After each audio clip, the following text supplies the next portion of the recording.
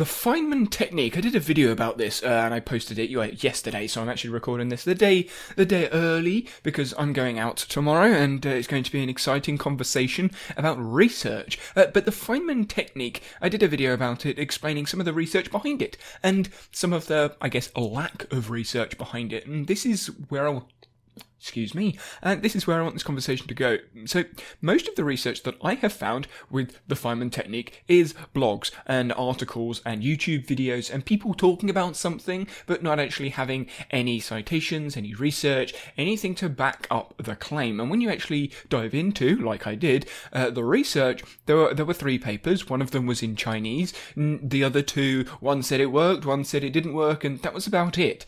So, why are people pushing this Feynman technique? And I think it's because of this marketing that's been put around it. And when I dived into where the Feynman technique really came from, because it didn't come from Feynman, it came from someone that had read something from a book, and they thought, yeah, let's call it the Feynman technique because he sort of does bits of this, and attached it to something else. So someone had created something, named it after someone famous, and then wrote a book about it, and then loads of people started using that technique as a thing. And this framework, this technique that was being used is suddenly this really useful thing that loads of people know because it's shared all over social media. And even though it's not necessarily fake news, because the Feynman technique does work with some nuances and caveats put in there, because the Feynman technique itself is learning through teaching. That's basically what it is. It's using explanations,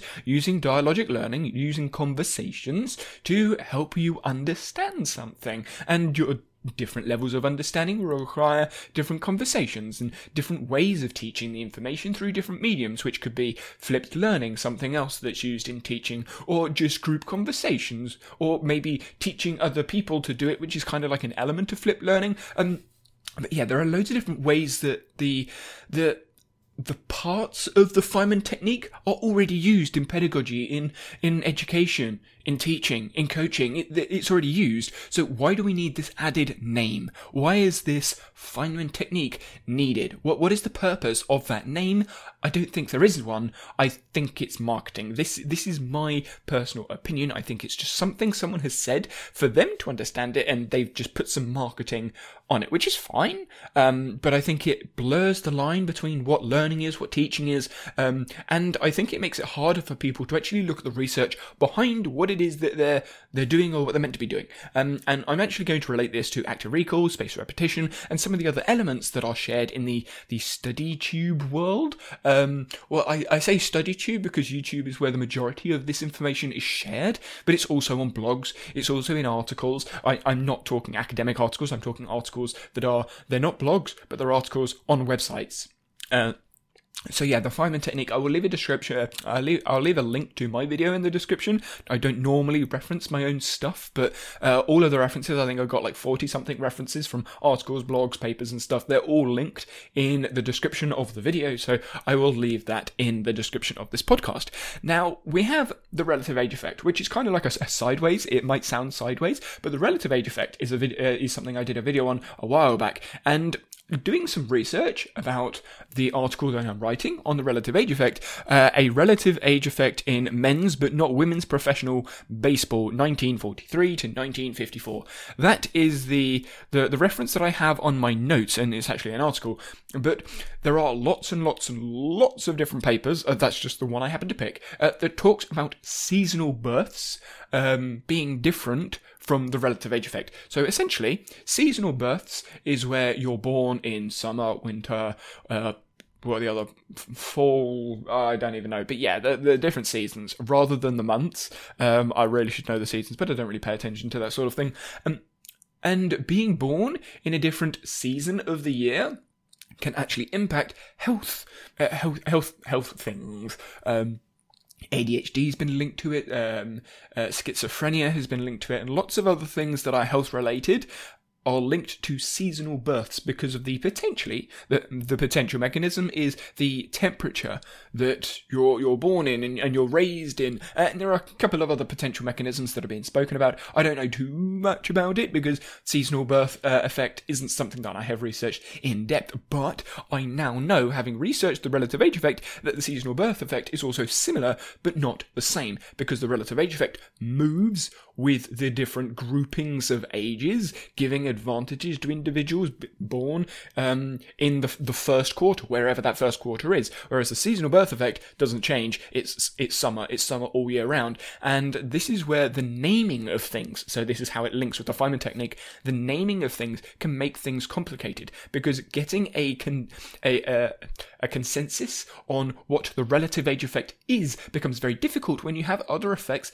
that are very, very similar with small, nuanced differences. Because when you actually look at the seasonal birth effect and what it does, it's very, very similar to the relative age effect, but the biggest thing that changes, that makes the difference, is the seasonal birth effect can't change throughout the year, whereas the relative age effect can, but you need to make it change through society. Either that is, you're only going to pick people from a certain you change the boundaries, so you pick the last 3 months of 1 year group and the first 3 months of the next year group, so you change the boundary going backwards or change the boundary going forward, so you mix up those school years, or you make it bigger, you make it smaller, or you try and level it out in some way. And there are lots of different ways that sports and academia have tried to level it out, but the naming makes it very difficult. And on top of that, when considering relative age, there's also been research in the relative age effect,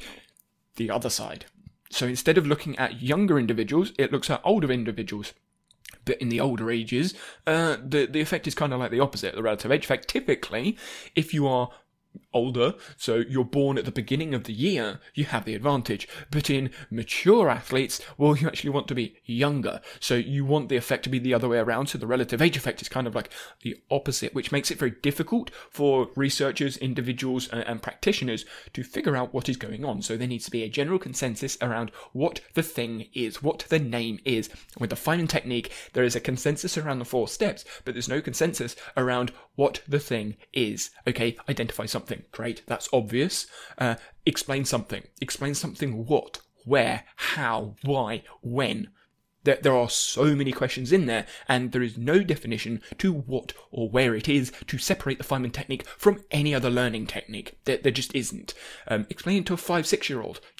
Why? How does that benefit? Again, there's no link to any research there. Then you have find the gaps. Well, everyone needs to find the gaps in their learning, otherwise they're not going to learn. That's kind of what happens, which I will expand on in a minute. And then the last one being share it or put a narrative around it, and that's basically use it or lose it, which again, we already all know. So, expanding on that, there was a really interesting article that I read called Natural Learning in Higher Education. Now, this is specific. This article was specific about university education, higher education. So that's undergraduates, postgraduates, postdocs, PhDs, all of those sort of individuals. And they were talking about how a lot of the education in higher education isn't really needed. And essentially, they're talking about natural learning. So the natural learning elements, I need to identify the topic, if we're talking about the Feynman technique, identify the topic, or explain the thing, or learn the thing, find my own gaps. All of that learning is natural learning. You know that you need to do certain things to learn. If you ask anyone, okay, how do you learn? Well, do you need to identify something to learn it? Yes. Do you need to do some sort of research to learn something? Yes. How do you make sure you don't forget it? Well, you practice it.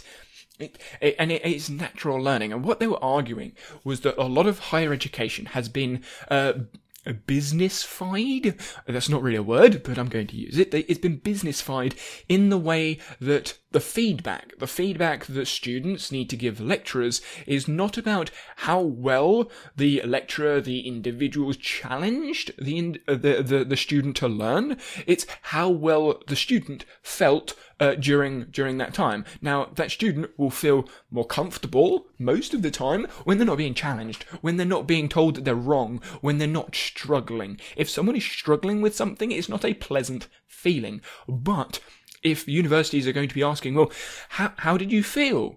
They're not going to say, oh yeah, I felt good. I was told I was wrong all the time. It kind of goes against one another. So the lecturer needs to find a way to make the students feel good, feel like they're doing well, feel like they're succeeding, giving them a sense of success, whilst also trying to challenge them through learning. For most people, learning is uncomfortable. It's not meant to be comfortable. But if you're going to be testing for how students feel, well, you're kind of saying, okay, are you feeling uncomfortable? Yes, good. But that's not what people want to see. That's not what people want to hear. So what tends to happen is the degrees either become easier or they become more self-explanatory when lecturers are explaining things, which actually makes the education worse. Now, this is subjective opinion from my experience. This is what I've seen, and this is what this article was talking about. So I would highly suggest having a look at it, because I'm probably not doing it as much justice as I could do, because I don't know the ins and outs of the article well enough. But the main points are still very, very valid, and I'm going to give you an anecdotal experience now. But from my experience at the university that I was at, there were two courses, well, there were loads of courses, but there were two courses that I was mainly involved in, one of which was sports coaching, which was my undergraduate course, and the sort of like the sidestep course was sports science. Sports science was the course that everyone did. Now, sports science was a massive course, and they needed good feedback, and they got good feedback, but the lectures were very, okay, this is what you're going to learn, A, B, C, D. Have you learned it? Yes, good. Now remember that for the test, which literally was a test. So, the degree was more about, okay, this is the information, remember the information, regurgitate the information, now you know sports science. And that was it. Whereas sports coaching, they didn't have a very good satisfaction rate, because the lecturer said, oh, okay, how do you know that? Why is that true? And he was constantly, or they, because all of the lectures were very similar, they were constantly challenging and pushing you to find answers, and if you didn't know the answer, you kind of felt silly sometimes. I mean, if the lecturer, I have a specific lecturer in mind, and I don't want to name him, just in case anyone listening to this doesn't like it. But yeah, so there was a lecturer, and if he asked you a question, you could answer that question. But then, if you didn't answer the question in a way that really made sense, or there was no nuance, or there was no specificity to the question, to the answer, it was just a general statement, he would say, okay. He wouldn't ask, can you be more specific? But he would ask a contextual question. He would use constraints-led approach to coaching. He would use a constraint and only afford you to answer in a way that requires you to have a deeper level of understanding. And if you didn't have that deeper level of understanding, you'd either look silly, or you'd have to say, I don't know. And if you don't know, he would then try and fish out something from you, which is what learning is. It's fishing out answers, fishing out conclusions, fishing out potential solutions to issues that you may have. And if you don't know the answer, and you still don't know the answer after a little bit of fishing, a little bit of testing, then you need to go and research. You need to go and understand. But now you know you need to go and research and understand because you've been challenged. But he challenged you all the time. And he always challenged us. And even with the pre-reading, even if you did the pre-reading, there was still a challenge there, because he'd go on a side tangent that he knew about, and you suddenly get it and go, what? That doesn't make any sense. And you get lost. But if you got lost, and you didn't like getting lost, well, that's not good. So he got low feedback in how well the course was, but students learned more. They just did. When you spoke to a sports coaching student about what they were learning, how they were learning, what was going on, how you could apply it, they could give you a fairly competent answer, most of them. Your sports science students, most of them were lost. Most of them didn't know what was going on. They were just passing the tests as they came up, and they were just so focused on writing the next lab report rather than actually learning anything. Now, there were obviously sports science students that were learning things, but that is where I think the narrative that's been put on this, oh yeah, learn this thing because it works. That doesn't make any sense. And I will link this back as well to what I was talking about earlier. But before I do that, here's another point. There was an article written by Tom Sherringham. Oh, Sherrington, sorry. And he was talking about the Rosenshine's principles. Rosenshine's principles are essentially principles in teaching. They are instruction-based principles of how you give instructions to help students. And obviously, sports science students, and the PE students and the QTS students, a lot of the lecturers were using these sort of principles, whether they knew it or whether they didn't. They were using principles of instruction to help learning, which isn't necessarily a bad thing. It's quite useful. But a lot of the instructions, they were sort of following through, or it seemed like they were following through.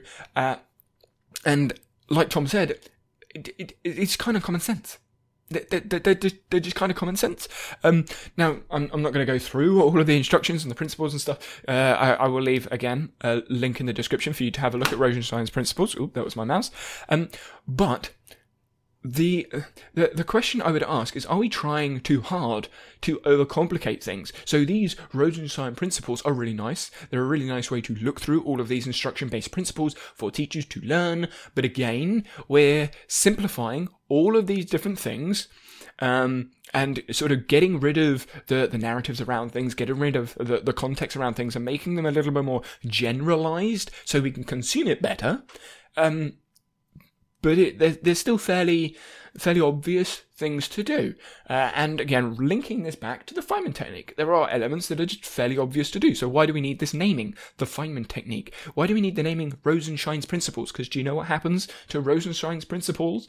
People take some out, people add some in, people change the names of things. So why do we need these principles? Why do we need this name of things that we use? And it's the same with theories. Cognitive load theory. Okay, this is a great theory, but some people take stuff out, some people add stuff in, some people change them in the words. So why do we need the names of the things? What is the purpose of these things if they are fairly obvious? Because cognitive load theory, generally speaking, basically says if you're told too much information, you can't remember it. Okay, that's kind of obvious. And if you can't remember what you've been told, you're less likely to learn it. Okay, cool, that's kind of obvious. So what?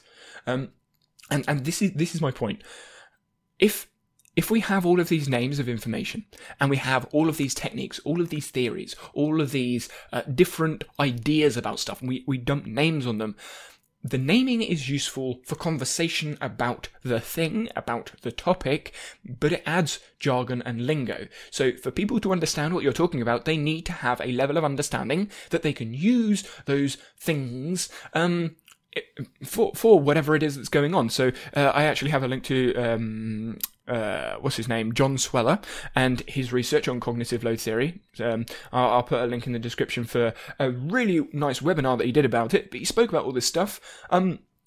And I'm looking at that thinking, well, that links to loads of other things that the YouTube study space have spoken about. And I can even link this to Veritasium. Veritasium has done his PhD on videos, on YouTube videos, and how misconceptions and myths and mistakes, and when you're shown to have made a mistake, you are more likely to learn something because it affects cognitive load. But to know that, and to understand what cognitive load means, you need to have a deep understanding of what cognitive load theory is, which means that if you're going to understand an explanation about why Veritasium's PhD works or doesn't work, you need to understand loads of other things. So adding all of these named things, these marketable terms into places actually overcomplicates the area of learning, because you're adding all of these terms, adding all of this lingo and jargon for individuals to learn about. But what is it all? Most of it is obvious information. So instead of using terms like the Feynman technique or rote learning, most people know what rote learning is, but there are some nuances in rote learning that differentiate rote learning from spaced repetition, active retool, dialogic learning, associative learning, conditional operant conditioning, and all of those sort of like learning elements. As soon as you add those terms in, suddenly there needs to be a deeper understanding. So how do we reduce deeper understanding and make learning easier for people that don't understand what is going on? Forget the terms. Stop using the terms. But for the deeper conversations, we can use the terms as long as we explain the terms for whoever we're talking about, so that the nuance and the differences are there. Because what I tend to see in those conversations, in the deeper conversations, so for the conversations with people that have a lower understanding of all the jargon and lingo in learning and pedagogy science, don't use the terms, forget the terms, and just explain natural learning processes as they are. And then you can link them to all the other different jargon and lingo and terms afterwards, explaining what they are as you go along so that people aren't lost. But when we have these conversations about deeper learning theory, instead of just using deeper learning theory and saying, this technique, this thing, add nuance, add context, active recall. Active recall is not flashcards, but that's what I see. I see people say, flashcards, active recall. No, active recall is an element of learning. Flashcards is something that you could do that uses active recall, but flashcards and active recall, they're not the same thing. And this is where I think the explanation of the jargon and lingo needs to be a little bit clearer in the videos. I mean, if you don't understand the differences, or you haven't looked deeper into something, same for me. If you haven't understood something or don't understand something, then make that obvious, make that clear that this is the research you have done so far. This is where you are currently at with your level of understanding, and this is what you're explaining. Rather than saying, okay, active recall is really good, spaced repetition is really good. Why is it? How is it? Where is the research? Back it up. And then once you've done that, actually put some nuance on it, because most of the namings of things leave out context. Feynman technique leaves out context. Spaced repetition leaves out context. Working memory leaves out context. So add the context in.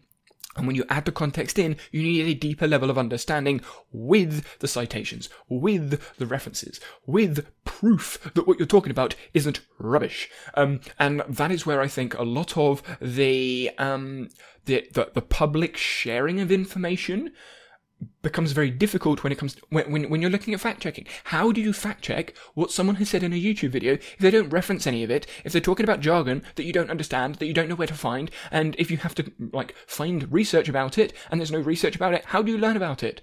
It's very, very, very difficult. So I think we have an obligation as individuals that are talking about learning, that are talking about pedagogy, that are talking about learning theory, that are talking about studying, to explain ourselves, what's going on, the science behind things. And we have, I think, an obligation to show references. Now, I've been bitching about references for a while, but we need to share references to the research, to the sources. So any level of understanding that someone is watching, whether they are someone that has no idea what you're talking about, they don't understand any of the lingo, any of the jargon, but they understand natural learning and they can sort of figure it out, but they want to have a look, then there needs to be a reference or a citation or something for them to go have a look at to get a deeper understanding, and the same can be said for everyone else along that journey. So when it does come to sharing the information, instead of sharing information through jargon, through lingo, through complicated terms that are most of the time unnecessary, just say what it is. And if you don't know what it is, then don't talk about it. just a little bit of a rant going. If you don't understand something well enough to explain it, now this isn't the Feynman technique. I'm not saying you need to explain it in to a 5-year-old. But if you don't understand something well enough to explain it in a way that people can understand it, then there is obviously a level of understanding that you are missing. You could be that you think you are at a level 5 understanding. I'm going to put an arbitrary number on it like I did in the video. You could think you're at a level 5 understanding because you understand this jargon and all this lingo, but actually you're not at level 5. You just know some of the words at level 5, but you're actually at level 2 and you're trying to explain it to a level 3. And this is where I think perceived level of understanding, this is where my potential PhD could be going, this is where I think perceived level of understanding affects what is going on. Now, Feynman's quote that I mentioned in the video talks about him not being able to explain something to a freshman so he doesn't understand it. Now, that's not him not understanding it to a deep level, that's him not understanding the level that he's trying to explain it to. He may understand it level 10, but he doesn't understand it at the level a level 3 would understand it. So he doesn't know the terms, the words to use that would be familiar to that person because he is so far away. And the same could be said for a level 1. A level 1 can't explain something to a level 10 in a way that they understand on the nuance because they don't understand the terms and they're not familiar with it. And the same with a level 10 to a level 1. It's familiarization of terms, which is this jargon, this lingo, these complex things that people are adding into. So just use the words that are obvious to make it easier for everyone to understand and for everyone to explore and learn about. Now, I was listening to a podcast, a coaching-specific podcast, the LTAD Network podcast, and they were talking about coaching. And Ash Cox is his name. He was talking about mainly adolescents in the gym, so strength and conditioning focused, but he was also sort of leaning towards how coaches talk, what coaches do, how coaches behave. Now I'm talking specifically sports coaches, but he said something that got me thinking. He said, coaches are too serious. And I fundamentally disagreed with that when I first heard it, and I still disagree with it quite heavily. But he said coaches take things too seriously. And I disagree because I don't think coaches take things seriously enough. What I think he meant, from my understanding of the conversation he was talking, like the way he was talking about this conversation and the things that he then went on to say, was that he thinks sports coaches take things too seriously in that he wants like the coaches want the players to win. They want to get better. The coaches are focused on performance rather than participation. So I don't think it's the seriousness that is the issue. I think it's the direction of the effort that is the issue. So they are focused on, we need to win at all costs. I'm not going to play you because we need to get this player better, or we're more likely to win because of this, or you need to train 5 days a week to get better, or you need to run loads of laps because of performance. Those sort of things. I think that is the element that he was referring to when he said seriousness, because you can have a serious coach that is evidence-based and practiced and player-centered and participation-focused, but they are serious about the research, they're serious about their job. Or just volunteering hours. So I think the seriousness of a coach, of a teacher, of a creator, because I think a creator has a responsibility as a teacher and as a coach, because everyone looks to social media, to creators to learn things, so they have an element of responsibility to teach. And I think taking it seriously will help everyone. Taking it not seriously, if you don't take things seriously as a coach, as a teacher, you could be lazy. Students can make assumptions, they can misunderstand things, they won't necessarily learn things, and in fields of academia, maybe there's false information that's shared. I mean, look at online, there's loads of false information shared because people aren't serious enough about sharing information, and I don't think that's going to change. But I think that is the problem. I think people aren't serious enough about the consequences of actions. And when you're coaching, when you're teaching, you need to be serious about what could happen, where information could go, what false information could lead to, because false information could lead to lots of different real-world implications. And coaches, no. They're not necessarily like football coaches at a weekend coaching like the 6-7-year-olds. No seriousness. If they're not being serious, it's not going to have like a massive impact on politics in the world or somewhere over the place. But all those individuals that you're coaching, if you're not serious enough, maybe they're not going to play sport. And if you lead out the thought experiment, if they don't engage in sport because you're lazy, you don't care, and you're not serious enough, maybe they're not suddenly active. And they're not active, then they don't grow to like activity. Maybe they eat too much and then obesity. Like, it's a common link that inactivity leads to obesity. It's one of the health issues that we're currently having all over the world. And if you've got coaches that aren't serious enough in trying to engage people in activity, then where are they going to get their activity from? Because most youths get their activity from sport. Because going into a gym is dangerous, because when you look at the coaches and the instructors in the gym, they are not serious enough. They do not focus on participation in the gym, because most, for whatever reason, instructors are focused on aesthetics. Let's look big. Let's look strong. Let's lift loads of weights. Not let's just move. Let's just move. That's not the focus of a lot of instructors and strength and conditioning coaches, unfortunately, because strength and conditioning is high performance. So they're not interested now. This is partly the profession's fault, I think. Strength and conditioning coaches, a lot of them aren't interested in people that aren't high performance. And the way the education works, because this is what I've seen, the way the education works is this is how you coach an elite athlete, periodization, blah, blah, blah, blah, blah, going through it. Great. That is perfect. Strength and conditioning is strength and conditioning for individuals, not strength and conditioning for elite athletes. There is a difference. So adding in some nuance there. So I think we need to be serious enough about our sharing of information, and being serious, I think, means reducing the jargon, the lingo, and all of the complicated terms that we use to explain things, and just not necessarily dumb it down, but use words, use explanations that the majority of people that you're targeting will be able to understand. If you're talking to an audience that has deeper levels of understanding, use the jargon, use the lingo. That makes sense, because then you can be more nuanced in the conversation. If you're talking to a wide audience that are less likely to have a deep level of understanding, i.e. the internet, then either use the jargon and lingo, but explain the context that you're using it in. Explain at least some of the nuanced information about the jargon and lingo that you're using, or don't use it and just use simple words and simple terms. So instead of saying, okay, we're going to use the Feynman technique, just say, okay, explain something to someone else and try and teach them,